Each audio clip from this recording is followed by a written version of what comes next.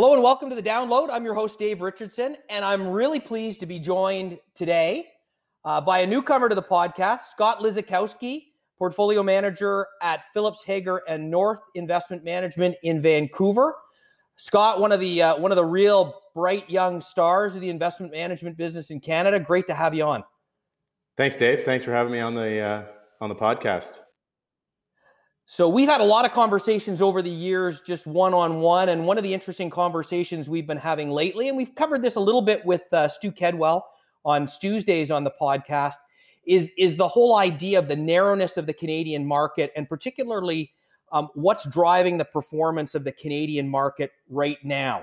One of the numbers I have is if you go for the period from January 1st, 2019 to January 30th of this year, TSX is up 13.7%, but if you strip out gold stocks and one great technology company in Canada, Shopify, the return goes down to 3.1% for the remaining stocks over that period. So Scott, it leads to the conversation of, as an active manager, with so much of that performance being concentrated in gold and one stock, and the Canadian market being fairly narrow to begin with, how do you go about managing that as an active investment manager to drive the returns and manage risk, more importantly, at the right level for customers?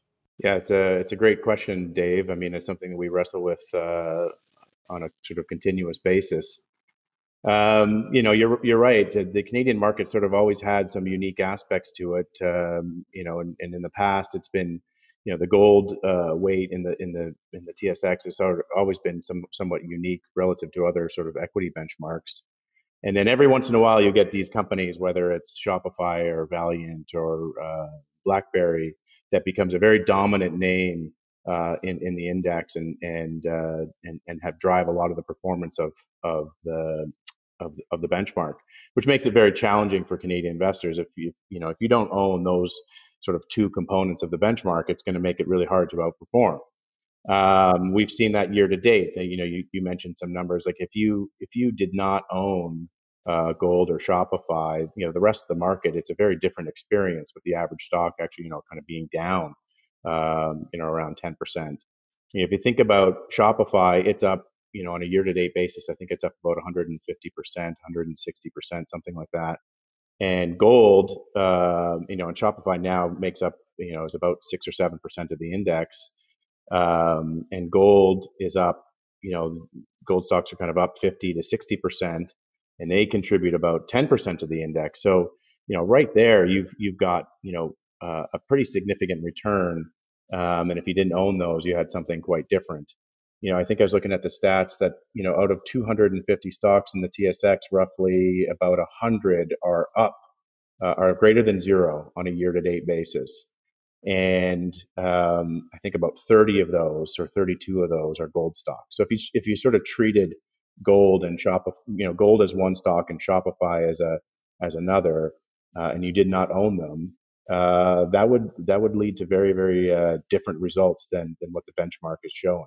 So Scott, given all that, an investor might say, if you're managing a Canadian equity portfolio for them, well, why don't you just load up on gold stocks and Shopify right now? If that's what's going up, why don't you, just as an investment manager, why don't you just load up on that, on the one stock in the one area? I wish it was that easy. Maybe I'll just separate the two and talk about gold and Shopify a bit separately. Gold is something that we've sort of contended with as Canadian active managers for a long time.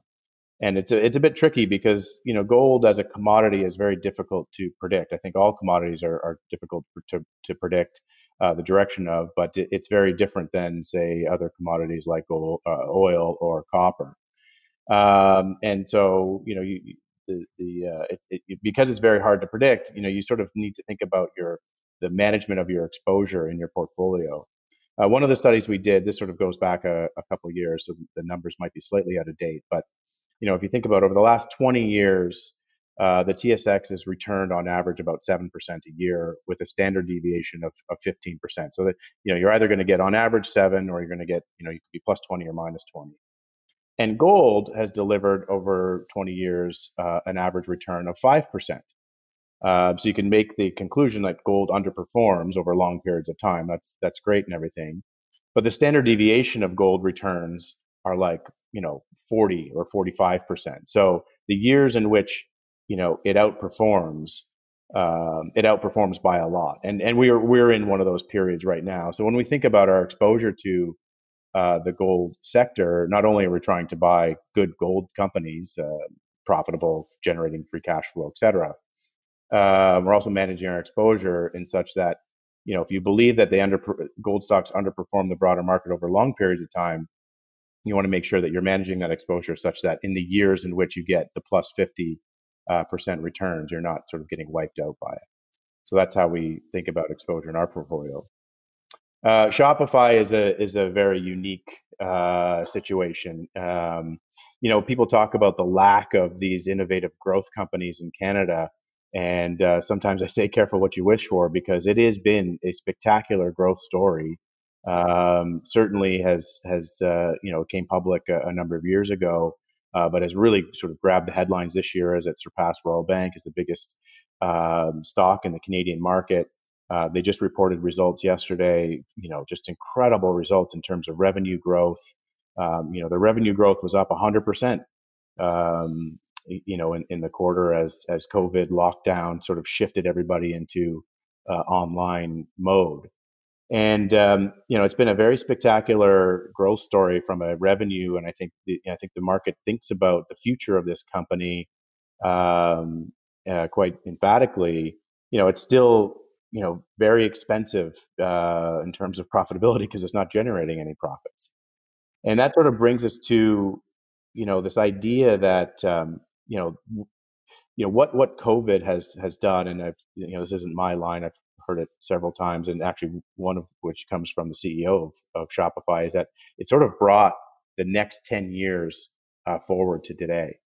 And so any sort of trends that were sort of happening, it's really accelerated them. E-commerce has been a trend that's been in place for a number of years, but COVID has really accelerated it. There was the traditional bricks and mortar retailer had been forced to sort of reposition their business model to be an online retailer, and that Shopify, that is their business models to enable that to happen. So we just witnessed in the second quarter of this year, perhaps